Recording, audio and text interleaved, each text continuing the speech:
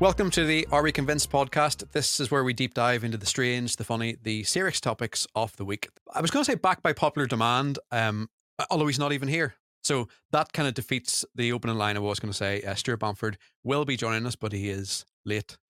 Our other guest that we have on this podcast today, probably the most recognizable voice in radio. That's the tagline that I'm going to give right now, right here. Paul Kennedy, PK. By that account, you expect me to speak then for a while, do you? Yeah. Just sit here going like this. Just where people go, oh, yeah. Thanks for having me on. I've never done a podcast before. That was going to be my first question. So this is going good. Yeah. I'm amazed that you haven't been on a podcast already. I kind of get busy. And I like, there's one of my friends who said to me, you need to do a podcast with some of the people you know within the business. And I'm like, yes, I absolutely do. And I will. And I've been saying that for about a year. Yeah. And at some point I will, because I've asked people if they'll do it with me. And they've all gone, yeah, let me know what you want when you want it. It's just finding the time. Yeah. But it will eventually come. But usually when someone says to me something that involves a camera, I'm kind of like, I don't really care because, hey guys. But this is good fun because I know you and I know Banford, and when he eventually comes on, we can slag him off. Yep. I mean, he told me, just for context, it's now 3:20, and he said 5 to 3, no problem. Send me the link. Yeah. Is this a usual thing with Banford? I mean, usually he just sends me random voice messages at 4:00 in the morning. Well, certainly in the last episode, he's pretty on time, but he did have Paul Orr with him, so whether that was an influence, don't know. That's wanting to get in and get out as quick as possible. Yeah, probably. Also, would you mind reminding me every now and again that this is being taped and will be broadcast? Because when I'm speaking to my friends, I tend to let the guard down. Or is that your whole plan? That's probably the whole plan. This is like even you know, all those Zoom calls and those team meetings, I don't think I will ever get used to them. No. And the thing is, every fiber of my body wants to conduct this the same way some people do when they're in team meetings. So I kind of want to go like this, and every now and again just go. Yep. Or just hide the camera, just put the camera away. And then, and every now and again just go, thanks. Yeah. Or in most meetings, all you hear from me is, thanks, bye. I have seen people cook their dinner and brush their floor and all kinds of things whilst on those team meetings. Yeah. There's something weird about them. I don't like them. I don't enjoy them. I mean, this is as close as I get to enjoying anything that could be loosely described as a meeting. I can't stand meetings. Meetings, by the way, are never meetings. They're presentations based on something that you're about to be presented with. And anybody that interjects in any way to this presentation is unnecessarily elongating what is a presentation. It's on a screen. There's a board in front and they're flicking through it and they're scrolling and someone goes, yeah, so what you're saying is, I'm like, stop repeating it. And they say the same thing, I hate that. Or the question at the end. Does anyone have any questions? It has to be a no every time. Of course you don't have any questions. Because it doesn't matter. Yeah. They were all left sitting there for an extra 20 minutes. So obviously, we have to talk about radio, but we have to talk about kind of a little bit of your journey. We've got a few Are You Convinced questions that we'll get to. Okay. Your journey in radio, how long have you been on air totally? You know, not just one station, but when was your first slot that you had on air? 1990. Wow. Seriously, yeah. 1990. And it was, I just wanted to do it. Like there was nothing saying to me, Banford! We have just been talking about Are You Convinced about Teams meetings and Zoom meetings? That was our first kind of topic, right? And you've just came out of one. I think I'm the problem, right, in the meetings. No, I think for the likes of interviews with artists, it's made life a heck of a lot easier, and you do it on your own terms, and you're not relying on a fat, aggravated, grumpy engineer to come and yell at you. You know what I mean? Well, welcome to the podcast. You're only 20 minutes late, so you're all good. Sorry. We're just I love it was the delayed pause, but it was like the assumption of an apology was coming. It was like I'm waiting to see what Pistol's editing skills will be like when this eventually makes it on. Oh, judging by the last episode, they are 100%. Yeah. So we're talking about the PK journey in radio. Okay, Yeah. let's go back there. So first ever show I did was Tech Up in 1990 when everybody went to the Christmas party. Then after that, it was a phone call. Now, when you get a job in radio, you're never given a 3-week run into the gig. It's always, can you do it in 15 minutes? And I went, yeah, I can. And I was on in 15 minutes on the radio doing a Sunday night show, which was on after a jazz show or something like that. And it was just fun because I didn't want to do anything else. I don't know how to do anything else. And from that, everything I've done has involved music or a mic. That's it from day one. And it must be mad to think when you step outside that and think about that. You know, every day you're obviously not kind of taking it in, but to think about that you've been involved in the industry for so long. To be honest, I kind of do. I mean, it sounds really cheesy, but I love what I do every day, and it does sound cheesy and it sounds made up, but I wouldn't be doing as much as I'm doing if I didn't love it. You know, on different ideas and always looking for something to do next, or you know, is there an opportunity in something else that involves radio? Because my opinion of it, there will be plenty of people who think they want to be on the radio. There'll be plenty of people who think they deserve to be on the radio, and by all means have that outlook on life, but speaking to somebody who's been doing it for quite a while, the want to do it has to be followed by not getting paid, then getting paid very little, then working very unsociable hours, then doing it for about a year and saying to the boss, well, what do you think of the show? And him going, who are you? Oh, you're the one that was on. So you have to go through all that. And anybody that's on the radio not having gone through that, to me, is on a kind of a road to being lost, because that is just the way you get onto radio. And unless you're thinking about your next show or where you can go next in radio, I think you're taking up somebody else's job, to be honest. And I do want to mention the top 10 of 10, because top 10 of 10, everyone has heard it, everyone knows about it, everyone's heard that slot. When did that first happen for you? Was that an idea born with you? You know, that was your thing? Yeah. It was because when I worked in a factory, I worked there for 6 months, and the guy phoned me on the day at the end of my trial period, and he said, you don't really want to work here, do you? And I went, how did you know? And he says, you never do overtime, and the cleanest machine is the one with the radio on it. I'm not joking you. And he said, you don't want to be here. And I said, I really don't. And from that day on, I always wanted to do a show which was along the lines of the top 10 of 10. And it must have been a time in Cool where either I said, look, we'll do something at 10 o'clock after the breakfast show. And first of all, it was just a load of songs from one year. And when it started, you would have been able to go back further to like 88, 89 maybe, or something like that. But then it turned into the year or the week of the year. So the top 10 that'll be on the same day as this is going out will be the top 10 from that year. And then it just became something fun to do. And it's a thing whereby if you sound like you don't know what you're talking about, it loses all credibility. So you have to sound like you know what you're talking about, even if you don't. And that's part of the job of radio every time. But yeah, the top 10 of 10 is something that I just love doing.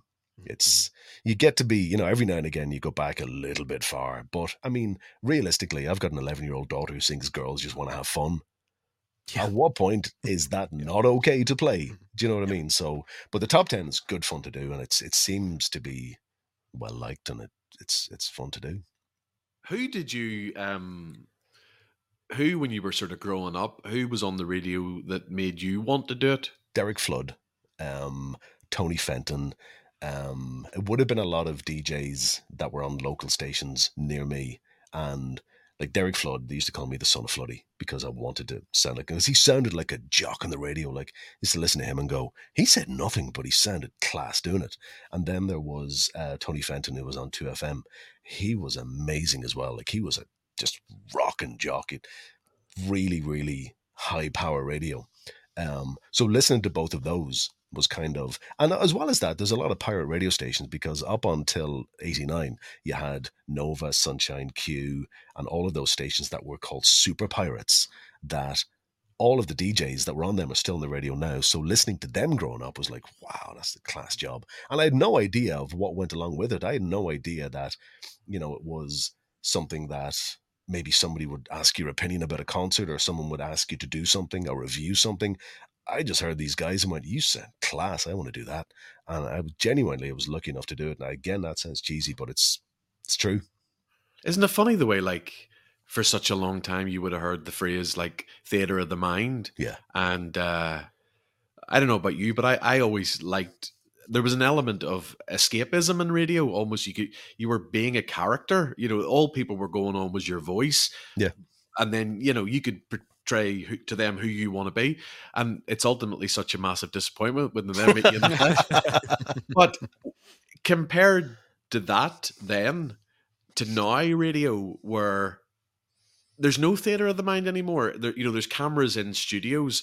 People take selfies that coming up on the show today and put it on their socials.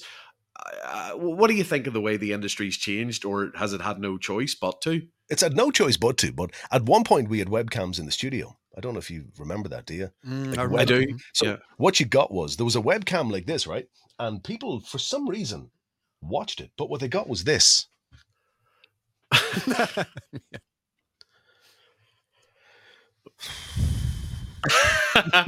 And that's what it was. And I'm like, why is there a webcam? So what I used to do is come in and take my cap off and see if I could get it onto the webcam, and got it half the time. But that was, it was daft. But I mean, radio is a professional environment where professionals will be required.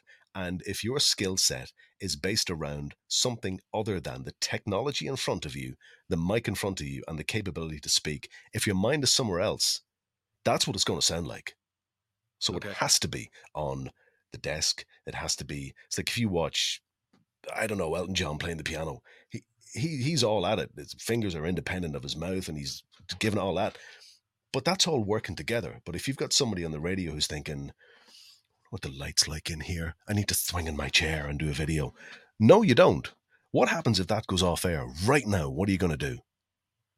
And that's my only concern about the way radio's going, in that some people are getting in and they're not as au fait with the stuff as they should be, because that is one complicated piece of kit sitting in front of you. Mm-hmm. And the first thing I say when people come into the studio is, I know what all them buttons do. All of them. Yeah. Just for the crack. It is crazy. I just want to ask you I'm completely taking over this, but I just want to ask you, what to this point has been the highlight of your career? Is his camera frozen, or is he thinking deeply? I don't know. Meeting Garth Brooks was a highlight. Were you starstruck? Yeah. Met Lionel Richie too, and I was starstruck. Really starstruck when I met Lionel Richie. Yeah, people like that. But then again, there's other people I met that I was let down with. Like, I like a band called Earth, Wind and Fire, and I was like, I used to watch your DVD all the time, and it was class, and I know all the dance moves. But you must love... You were so influential in a band like Picture This, getting to arena level in this country. Yeah. If you hadn't have taken a punt and played their songs, that climb may never have happened, or it would have been a hell of a lot slower. It's something that every now and again, you have to stand up for what you kind of believe in. If you believe in a band, support them. If you believe in an act or a genre of music, support it. Because otherwise, you're kind of jumping on the bandwagon, which is pointless. But you have to have faith in it. And if they bring in an odd record you're not too enamored with, you're presenting them to the fans. And there's many other artists like that. Like there's True Tides, and there's the Coronas. There's Brad Heidi, who's another amazing artist. And, you'll have people that'll come in and say, no, you're still playing these acts. I'm like, yeah, but you see, when they're playing the SSE and you're, looking to get in, or, there's promoters looking to book them, Well, the job's already done. They're already famous. They're already playing these venues. Where were you at the start? So have commitment into the bands and, be part of the career. And that's what being part of radio is as well. Just having a love of music and being able to help bands along too. But it's great that a band like Picture This acknowledge your contribution because, when you're standing side stage at something like Belsonic and there's 20 or 30,000 people jumping up and down to their music and you're actually at the side of the stage and you were invited there by the band. Yeah, that's mind blowing. And that's one thing when you're given a backstage pass for a concert, the first thing you do, or the first thing you don't do is use it. You just kind of go, oh, thank you very much, but you're at work. It's like them coming and standing behind me now going, well, Paul, what's happening? They're at work and you're getting in their way. So if you're given that kind of access, you go, thank you, and then you go and watch the show. But, the geek in you, of course, wants to stand at the side of the stage and go, this is class. And it is. But you hear nothing, by the way. I went up on the stage for the Picture This gig in Belsonic, and they all use the in-ear monitors. So you hear nothing apart from right, okay. Jimmy beating the shit out of the drum kit. And that's all you can hear because the rest of it's in the monitors and you can hear nothing. So being in that area is even the view, I think all you're seeing is the view of people's heads. So I always thought the view would be, you're not seeing the backdrop, or you're not seeing the screens. I always thought it's the worst position to be in. Yeah, it absolutely is. Yeah. And you need to kind of experience that to kind of go, absolutely. That's why all the management are at the front. That's why everybody's at the front watching the show. But it's a very privileged position to be in that you never take for granted. But it's fun though. It's geeky fun stuff. One thing two questions I have. First of all, in the whole radio talk about Beyonce, right? So Beyonce going country. This is my first "Are we convinced?" question. Obviously, I mean, two country fans. You're to me Garth Brooks and presenting country radio. What do you make of Beyonce going country? As much as she makes of me. I mean, Banford is the oracle of country music. So his opinion of it would be more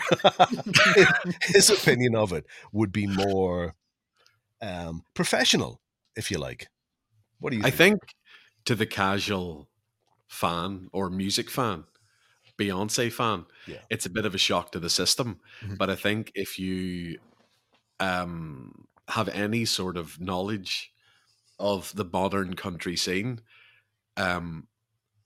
the biggest acts in the genre today, Sam Hunt, Brett Young, Thomas Rhett, I mean, you could take their track, take their vocal off it, put Beyonce's vocal on it. So to me, it doesn't. And the fact she's from Texas, and there's elements of that song, Texas Hold'em, that sound so much more country than a lot of today's top 40. I don't know why people are getting their knickers in a twist. I think country radio in the States doesn't really play women. It'll play probably 4 or 5, like a Miranda Lambert, Carrie Underwood, Lainey Wilson, Kelsey Ballerini. So I think for somebody who has just decided to make a country album, who now has hit #1 on the charts, for that to be female, for that to be a black female, I think it's a shock to the country system, the industry. They don't want to embrace this because it's still a genre that's completely controlled by the power of radio. Is that why Maren Morris kind of decided to go away? No, that was more about she clashed with Jason Aldean and Jason's wife, and the fact that the industry leapt to the defense of Aldean and the wife. Right, okay. She then sort of said, well, I don't need you. But I mean, what is it they say? It's don't they say this in like pop radio? Your target audience is like a middle-aged female, isn't it? Yeah. Okay, so middle-aged female, and that's why if you listen to American country radio, it's primarily men, because they say that women don't want to listen to other women, they want to listen to men. The men are all singing about beers and trucks because the big ad spenders on American country radio, the big sponsors of the big outdoor summer festivals that every act wants to be on, are beer and truck manufacturers. So it really is a cynical. And even if a white man sings about love or heartbreak, the songs unless it's a Luke Combs. But the songs climb so much slower, or they'll drop off the charts around 20 something. You have to play the game. I think if Lionel Richie wrote country songs in the 80s and no one batted an eyelid for the likes of Kenny Rogers. And when you look at Beyonce, she's a pop artist recording a country song, and the biggest song of last year wasn't a country song at all. It was Fast Car, which wasn't a country song. So why was that welcomed by a country artist doing a non-country song? When a non-country artist does a country song, what's the difference? Yes, and Keith Urban is regularly working with someone like Ed Sheeran. He put a track out a few years ago with Julia Michaels. Maren Morris has collaborated with John Mayer. This is not, I don't really understand, but I think there's an element of country fans being a wee bit annoyed about, they like it to be this wee tight-knit community, and they don't actually want it to be mainstream. And it actually annoys me a little bit, but I get it. When you see in these, like, pretty girls all over your social media putting on a cowboy hat, cowboy boots, and doing a wee stupid dance to Texas Hold'em, that's because you're like, oh, I'm a country fan now. But but it's country at the minute. It might be rock again next. It might be, these things come in waves. And the fact Beyonce's doing it, you'll see a lot more pop artists now jumping on the bandwagon, and it'll speed up how quickly people become sick of it. And do you think it is a bandwagon of fans as well? Like when you mentioned like TikToks and all, like think of them in 10 years, they'll probably not be doing that along to country music. But even last night, I was at Jordan Davis in the Ulster Hall, and when you look out at the crowd, it's check shirts and girls dressed like they've just walked off the set of Yellowstone, and yet you look at the singer on the stage and his band, and he's wearing a t-shirt and jeans. I'm glad. Like, I've spent years beating my head against a wall with this stuff. So the fact that I go on, I laugh. There's so many people who've said to me, country music's crap, I just don't get it. But I know they're big Beyonce fans, and when I see them sharing this, I'm going, hold on, Brad Paisley didn't work for you, but this does. Is it a bandwagon thing for Beyonce, do you think? Or is she genuinely... I don't know if you know that she put out an album years ago called Lemonade, and there was a country song on that. I think it was called Daddy Lessons, and then she performed it at the Country Music Awards with the Chicks. Back then, they were the Dixie Chicks, and I remember at that time that caused a lot of controversy. In fact, there's a like legendary American country singer called Alan Jackson, and he was sitting in the front row and actually on live TV walked out. So it's nothing new. No, none of this is new, but there's nothing else much going on in headlines at the moment. So it's the thing to talk about, which is Beyonce and country. And when anybody wants to question the validity of it, you ask what's its position in the Billboard charts. Yeah.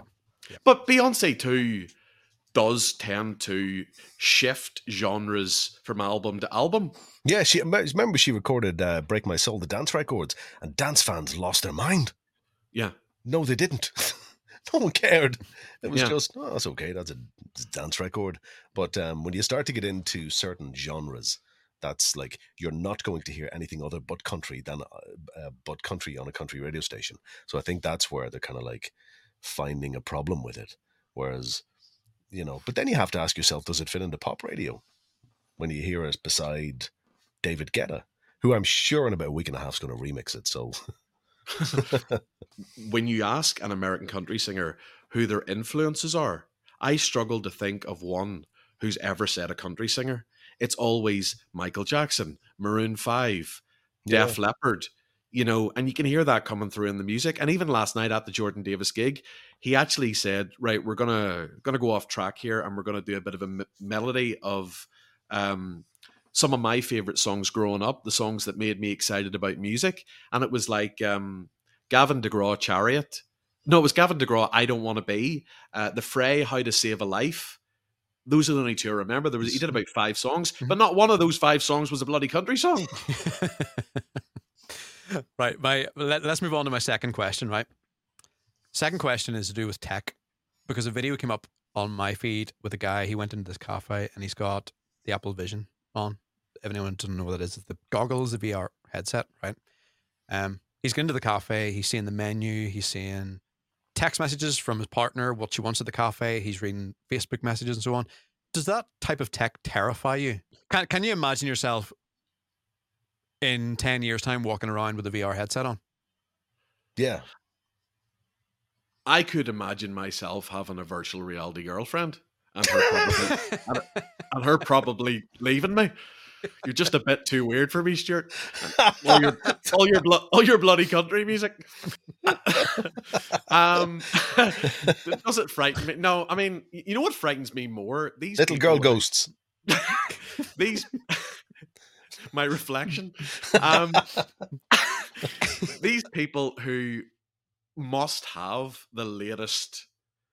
I must have the latest iPhone. I must have the latest, what I watch, or and they'd be the type of people that would go running towards this. I don't see the point, but I mean, I feel like a knob sitting somewhere going like this, There's episodes of The Next Generation, where Star Trek, where all of these things have happened. Like, they've had the VR headsets. Remember that Pokemon thing where people walk around staring at their phones and they were totally just distracted by it? That was in an episode years ago. I mean, whatever's to be said for The Simpsons predicting the future, but this was in Star Trek, and they were doing that. They were walking around with these things on, and you just become accustomed to whatever's acceptable because, we're sitting doing this. This was impossible. What, 5 years ago, maybe something like that, where we're all sitting with, like quality mics and cameras and all that stuff. So go back 10 years and what we're doing now would have been, you couldn't have thought of it. It wouldn't happen. And for you to be able to edit video, which is something that was always, that must take ages. And now people are editing podcasts, they're editing audio. AI is ridiculous when it comes to the capability of what it can do. The Beatles' last record was testament to that. You can now buy a plug-in for $100 where you can totally separate the vocal from a song. So all of these things were impossible, not just unthought of, but impossible 20 years ago. They were envisaged and quite expensive 10 years ago, and now they're off-the-shelf things. So it's going to happen a lot quicker, and it'll probably be, obviously, kids will get into it first, but yeah, I can absolutely see that happening. And it's a very real thing, like AI-generated radio presenters. I've actually heard that on a few different places. And that doesn't freak me out just as much because you're always, no matter what's going on, you'll always need a professional because, you'll have somebody who'll go, hey, we're going to invent an AI radio station. What do you guys talk about?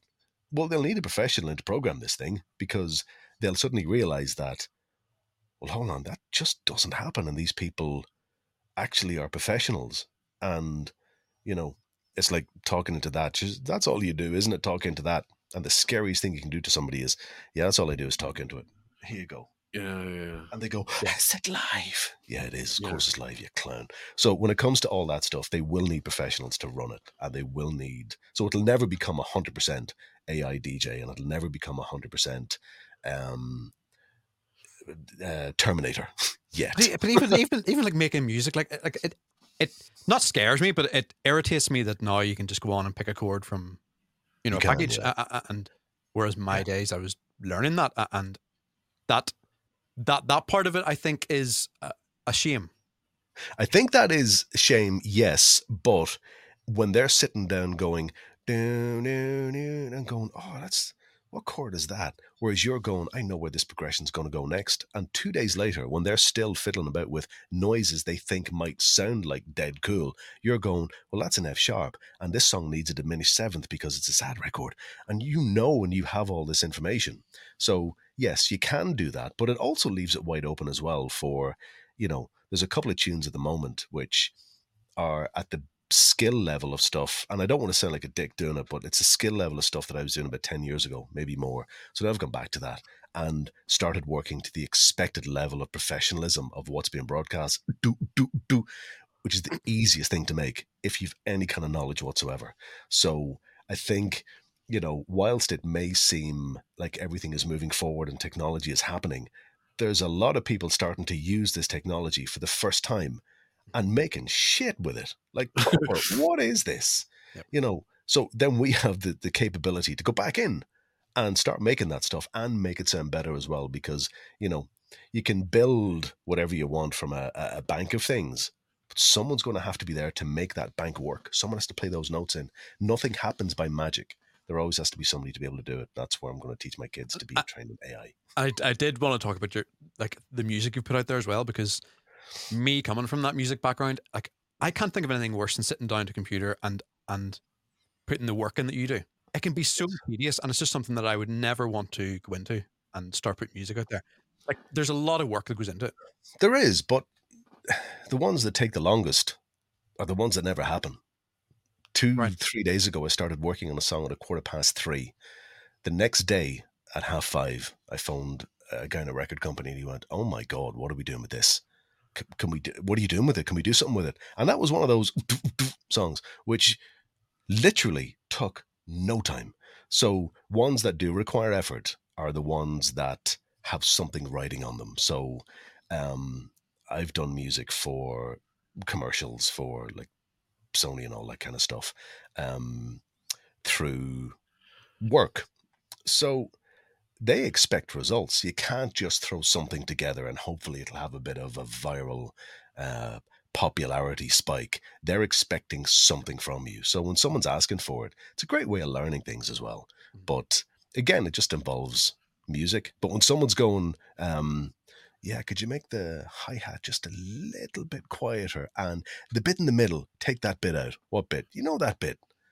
You just want to say something about this, don't you? So you can have your stamp on it. Mm-hmm. So, and if you're willing to put up with that, do it. Absolutely. But the messing about, every song I've ever released that's on Spotify was messing about, period. And it just happened to work. That's what annoyed me, was, an artist like Michael Jackson, who put so much work into his albums and probably only, how many did he release in his lifetime? Probably about 5, like solo albums. Yeah. And yet, as soon as he's dead, they're then using technology to, some of the vocals on those songs aren't even his. They're like AI generated. And then they took parts from multiple demos and just mashed it all together to create a song.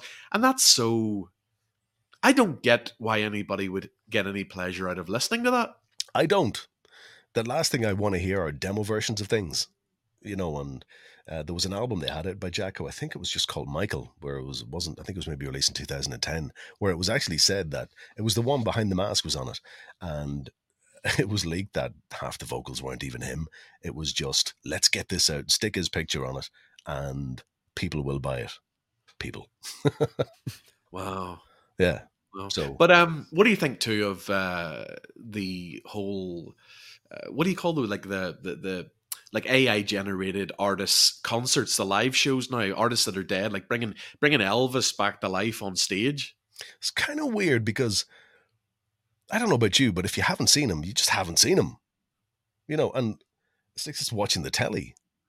Only you're with a load of strangers and you're wanting to get a beer, which takes way too long. So I don't really understand that, but I haven't experienced it. Would you go to one? Like if there was one tomorrow for Jacko, would you go? Well, I know Kiss, didn't they recently play their final ever show? And then as they finished, it came up on screen that they're going to live on through these kind of graphics. Yeah. And the backlash from their fans was like, this is the ultimate cash-in, how disrespectful. So it hasn't gone down well in that regard, but I don't think I would. I depend. Like, I would love to have seen someone like James Brown. So if that came to like Belfast or Dublin and it was like 30 quid and there was a live band, it might actually be a good night. 30 quid. Sorry, 300 quid. You know what I mean? 300 quid. Yeah, it's more like it. Yeah. It's a weird thing. I mean, what I can't understand is why 2 blokes and 2 girls don't get together and put on a tour, dress up like ABBA and mime to them. Yeah. And literally mime to their records, because people would leave the concert going, they sound so like them. I can't understand why no one's done that. Well, there's some tribute acts to do that. I mean, Wedding I, bands, what? I, I think though that will spoil the want for music or the demand for music. Because think of, if you're going to see someone who's big and they're coming to say the SSE, and you kind of think, no, I'll not bother going to see them this time because I know in 10 years' time there'll be AI version of them that comes and does a tour. Like it's the appreciation will be lost. Yeah. But then in the same respect, if you go to see like a big stadium act, like I don't know, like a Garth Brooks or like a Billy Joel or something, you probably in the likes of Croke Park spend most of the time just staring at the screens anyway. That's a true. very Yeah, good point. Yeah. very true. Yeah. Never thought about that. I was Yeah. on ChatGPT. ChatGPT, isn't that what it is? Mm-hmm. I think Yep. PT is it? I don't know. Chat- I don't know. I mean, PT, I called it an iWatch. It's an Apple Watch, isn't it? There you go. Yeah.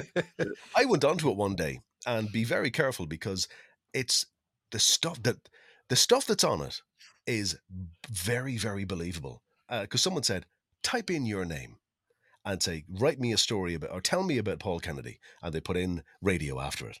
And it started with, Paul Kennedy is a very talented presenter. What a way to start. Yeah. Pure lies. But then it went on to say, come on, lads, keep up. It went on to say then, Paul broadcasts from 1 to 4 on the radio in Northern Ireland. And like what it wrote was very, very believable, but none of it was true. Mm-hmm.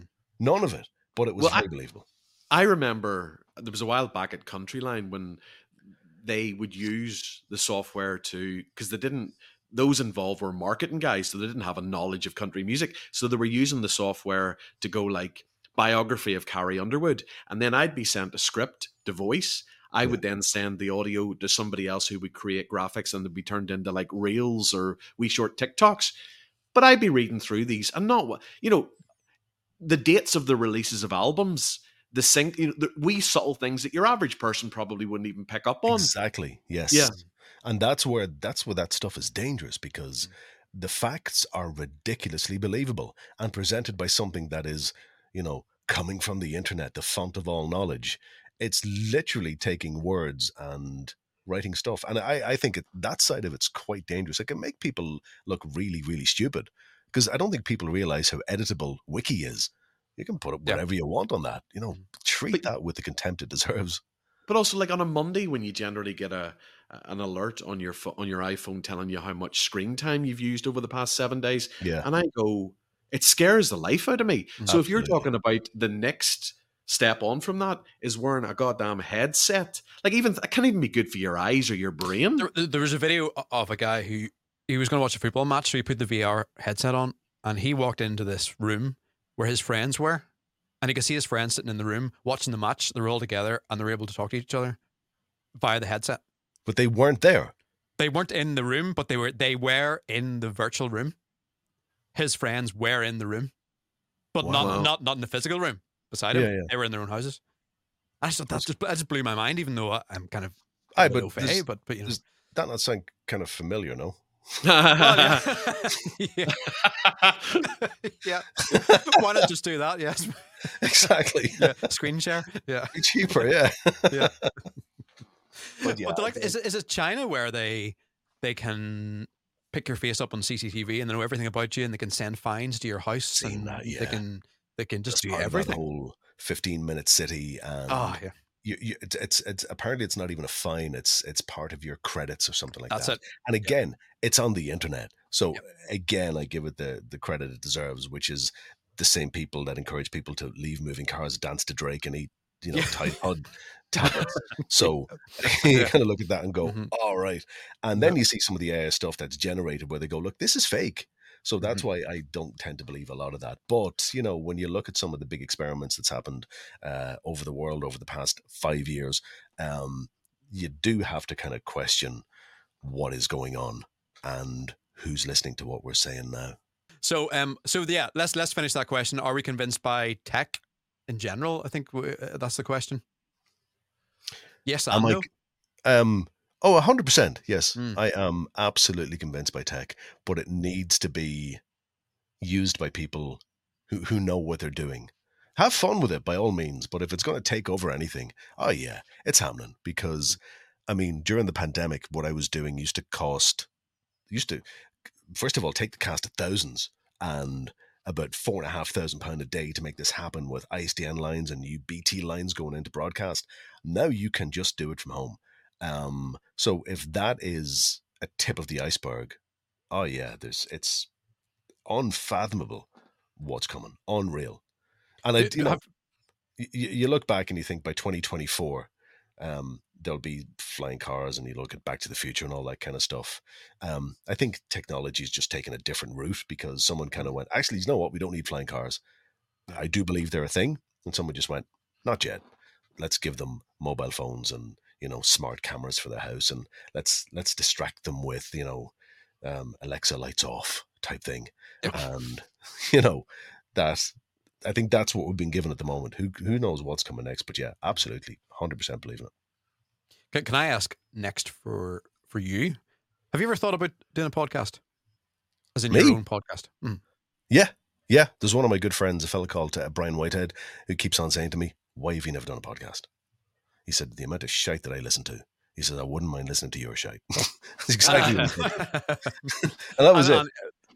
Is it time? Is it what is it? Yeah, it is. It's time, and it's also because I want to do one that's kind of music based, and I want to do ones with the likes of like the Coronas and Picture This and Pa Sheehy and Moncrief and all that. But it's just getting all of their stuff together so you can get it all done and get it out.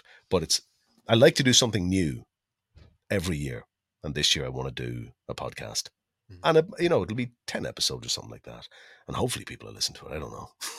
And I kind of, probably I can only assume you spend so much of your typical working day either in a radio studio or Here. something radio related. Yeah. So probably in your spare time, it's not the greatest You're not awfully motivated to just do more of that again. I kind of would if there was an ending to it where it's like, right, we'll get these 10 episodes done. Here's what it's going to require to get it done, and it'll be out there forever. And it's not a never ending thing.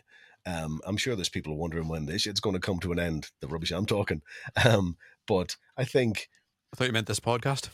Technically I do. But I think yeah, if it's got a start, a middle, and an end, and you can get it done, that'll work for me. But to go full circle with radio, do you feel threatened? Do you think radio feels threatened by podcasts?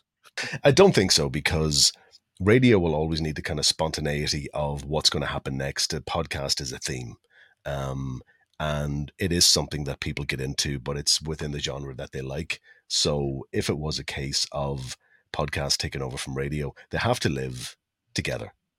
Otherwise, I haven't got a job. But I guess, actually, when you say that, I just thought, well, no, live radio, you're not going to be able to replicate that, I suppose. No, you can't replicate live radio. And as well as that, any kind of Spotify playlist or any kind of anything that's on streaming services has been curated to your style. So it will follow on with something you like and you like and you like. And eventually you'll go, I want to hear something different. And when are you going to get introduced to something different if you're constantly in your own comfort zone of next, and an algorithm picking because you listen to the Happy Monday series of Stone Roses, and here you might like Happy or Echo and the Bunnymen or something like that. And then before you know it, you're listening to New Order's greatest hits. But it's all within that bubble of what you deem to be comfortable. But if you listen to the radio, at what point during a presented playlist are you going to go, oh, I haven't heard that song in ages? Mm-hmm. Yeah. Or what's that song? You'll never get that with Spotify, but you will get that with radio. And I hope you still keep getting that with radio. Are you familiar with podcast radio? No, I haven't seen that. It's a station in the States where the output is just, say you have an hour-long podcast episode, however long it is, you send them, because I've done it, you send them I think it's between 7 or 14 minutes. Yeah. And then you record an ending to it where you go, if you like this is the name of the podcast, please like and subscribe, please.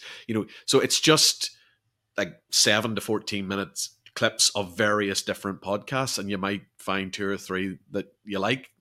Oh, that's cool, actually. I like that's good, yeah.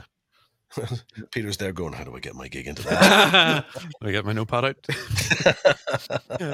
Well, that's everything I have in my Are You Convinced pile that has been answered. Thanks so much for coming on this podcast. To be the first podcast that you've been on as well. Can you rate your experience out of 10? You have to say, am I convinced? Are you convinced? Is that not the natural ending? No. Oh Jesus, dude, come We on. actually don't have. By the way, do you know what I was going to call my podcast? Uh-huh. I've just thought of it. And I was told, actually, said to my mate, I've got an idea for the podcast, right? And here's the title. And he goes, right, hit me with it. I went, it's called The Acoustic Toothbrush. Right. And he goes, what? And I said, that's the first question. Do you use an acoustic toothbrush or are you electric toothbrush? And he goes, I've never heard such shite in my life. I thought that was inspired. I really did. So I have to come up with a different name. So that's what the podcast won't be called. But yes, no, I enjoy doing a podcast. I've never done one before. It's not a case of there's an hour of my life I'm never getting back, like the sarcastic posts that were put out recently. But no, I enjoyed it. It was good crack. And it's nice to just talk rubbish for no other reason than to talk rubbish. Hopefully someone likes it. Do you enjoy this ability to express an opinion, speak open and honestly as a commercial radio presenter? Do you get something? Are you getting something unique out of this? Yeah, because at no point did I tell you what time it was or what the weather's going to be or the next 2-3 tunes I'm going to listen to. It was, absolutely very different to be speaking into a microphone and not having to worry or not having to mess up or, the battery's going to die. So what? I'll plug it in or whatever. Yeah, it was Could you very imagine? different.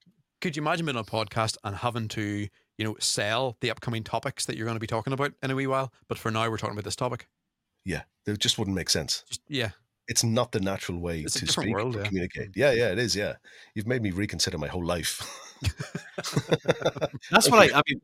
I'm sure that they're making a fortune off it, but that drives me nuts in podcasts when there's something very engaging going on, and they go like, "Hold that thought." Now, when it comes to health supplements, and then they do their live read, and then they just go back to their normal conversation. Everything, by the way, around me is for sale. It's all product placement. I entered this podcast educated, man.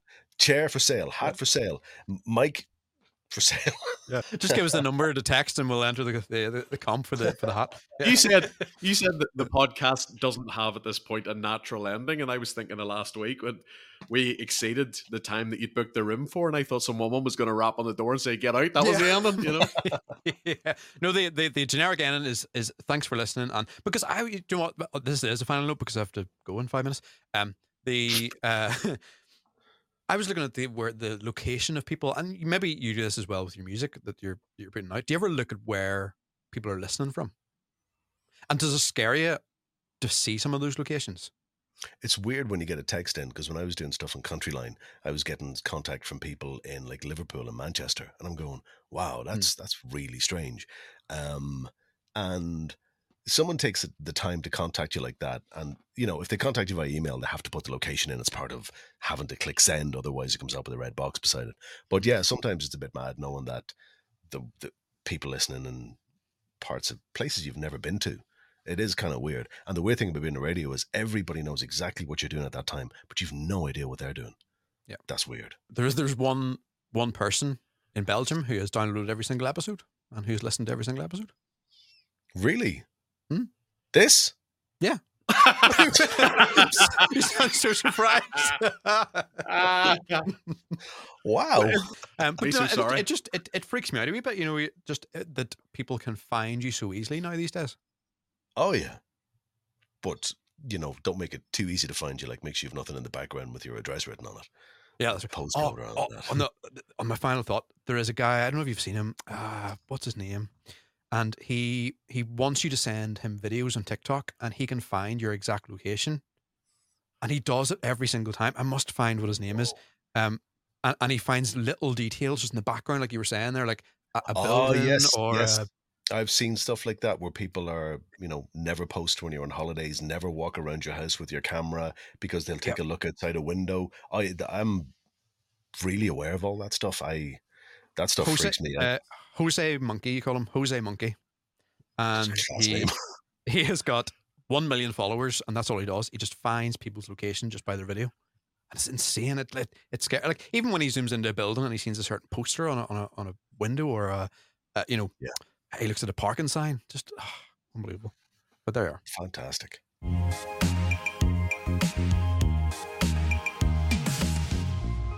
Thank you so much to my guest hosts for this episode, Stuart Banford and Paul Kennedy. If you did enjoy the episode, please do hit the subscribe button wherever you're listening to the podcast. And of course, you can follow our socials as well. We're on TikTok and Instagram at Are We Convinced?